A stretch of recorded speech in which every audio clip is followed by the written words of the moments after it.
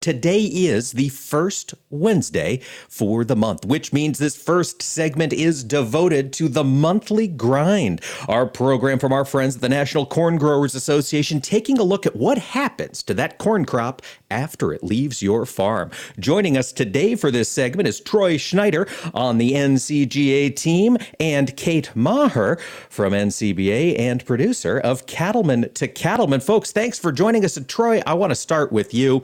These partnerships that NCGA has built up over the years, how does it help bring value back to corn growers? Well, Mike, it's good to be back with you today on the monthly grind. It is very important. Those partnerships bring value back. If you just look at exports, our top beef export customer is Japan. And when you look at what red meat exports added to a bushel of corn, it was 11.5% of the price of a bushel of corn in 2020. So, we always say it's a little here and a little there, and it's very important to have those partnerships. And we're excited here today to talk about, we can talk about ethanol, we can talk about all of our other products, the new usage we have, but what's near and dear to my heart is the livestock industry, and especially with the cattle industry, and feeding those cattle out with making sure they're fed with corn. Absolutely. As we think about corn demand, that livestock feed has been the first pillar of corn demand for so long, even though, of course, we now find corn in so many other products throughout the economy that I'm sure we'll get to on future monthly grind episodes. But today, we're focusing on that major feed leg of the corn demand stool. And to help us talk about that is Kate Maher from the National Cattlemen's Beef Association. Kate, thank you so much for joining us today. Mike, such a pleasure to be here with you and Troy today. Thank you. I tell you what, it is summertime. The weather is hot, which means grills are firing up. Let's talk about beef. Kate, as you think of the beef demand story here in 2022, how's it looking? We're looking really great. Grills are firing up. And, I tend to think that cows are just about the most perfect animal for many reasons, but mainly because we can take that great product that our corn farmers raise for us and turn it into something that is in demand not only here in the U.S. but globally, in that really great U.S. that grain-fed beef that consumers all over the world want it. And we've got a great story to tell in so many ways between beef and corn. And so, as Troy said, that partnership is just so critical. We need that great feed going into our cows to make that beef that's going on grills across the country this summer, and really around the world all through the year. Demand is looking really good. It is. And one of the great ways we can increase corn demand is by increasing demand for beef, the animals that eat the corn. And Kate, I know NCBA has been working very hard to help make sure that cattlemen across this country are up to speed education-wise. Can you tell us a little bit about what kind of educational programs you've been putting on? Sure. We are really fortunate to have a great partnership with the National Corn Growers Association. We work together to bring a lot of information to producers in terms of, keeping them up to speed on latest technology information to make all of us better and keep that demand, keep that product flowing to meet that demand that's around the globe. We export a lot of corn through beef. That's really important. We are fortunate, again, to partner with NCGA on a series that we've been doing on Cattleman to Cattleman. We've just got such a great story to tell together. It's really been fun to go across the country. We started at a feed yard in Nebraska with Mike Drennan talking about sustainability practices in corn production and beef production, and they just go hand in hand. That goes on to the next step, where we're producing that really amazing grain-fed beef.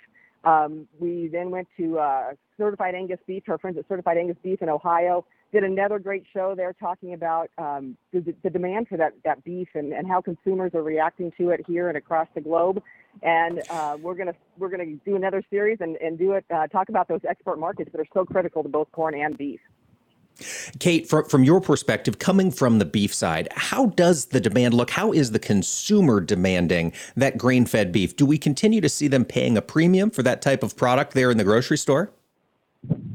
Yeah, I think so. Our friends in NCBA that work on demand programs, it's a great story to tell. Consumers want it. Consumers will pay for it. We've got the right product, and beef and corn together make that right product that people will pay a premium for. There's a lot of product, too, that goes overseas that those consumers those consumers want. They want that grain-fed, they want that tender beef, they want that well-marbled grain-fed beef. Again, I just don't think there's anything that goes better than beef and corn. We always joke about the dynamic duo partnership between beef and corn, but I don't know that it's that much of a joke. I just don't know what better fit that we have. But, consumers are really demanding it. It's no secret that beef prices are high, but we've got the best beef. We've got the best meat that there is and the best protein source out there. And so it's really fun to see consumers react to it in a positive way. It is. And it's just fun to see that and to smell it cooking up on a grill. So delicious. Kate, of course, you are on location. You're down in Texas prepping another episode of Cattleman to Cattleman, but I wanted to turn the focus to the airwaves. I know you've worked with NCGA on the Cattle Call podcast as well. Can you tell our listeners where they can hear more from that podcast? You bet. If they just go to our website, ncba.org.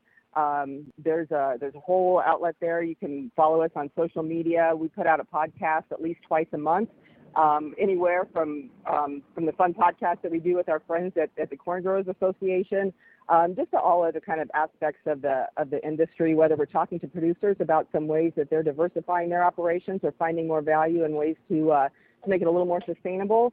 To friends in pasture management and animal health. There's just a lot of education out there. I think that the most exciting thing about the partnership with NCGA is the information and education that the producers can learn from each other just in sharing their stories, watching it on Cattleman to Cattleman, hearing it on the podcast. There's just so much information to share among each other. We have a great story to tell in both industries. I think the greatest asset and the greatest stories come from the people that do it every day and that we are just so proud to work for. Those are the best stories to tell, and that's where the best education and information comes from in my mind. Absolutely. And Troy, before we let you go, of course, the market development team is working. Are you excited about the opportunities coming this summer? I am. I'm very excited about the opportunities that we look out, into the demand of beef, how strong it is. The market's going to be well placed over the next few years for that beef product to be put out there across this country and across the world. And I just want to quickly say thank you to NCGA and NCBA for all they do for us. Absolutely. That partnership between the National Corn Growers Association and the National Cattlemen's Beef Association is resulting in delicious steaks for folks around the world. All thanks to Kate and Troy for joining us today for this month's Monthly Grind, folks.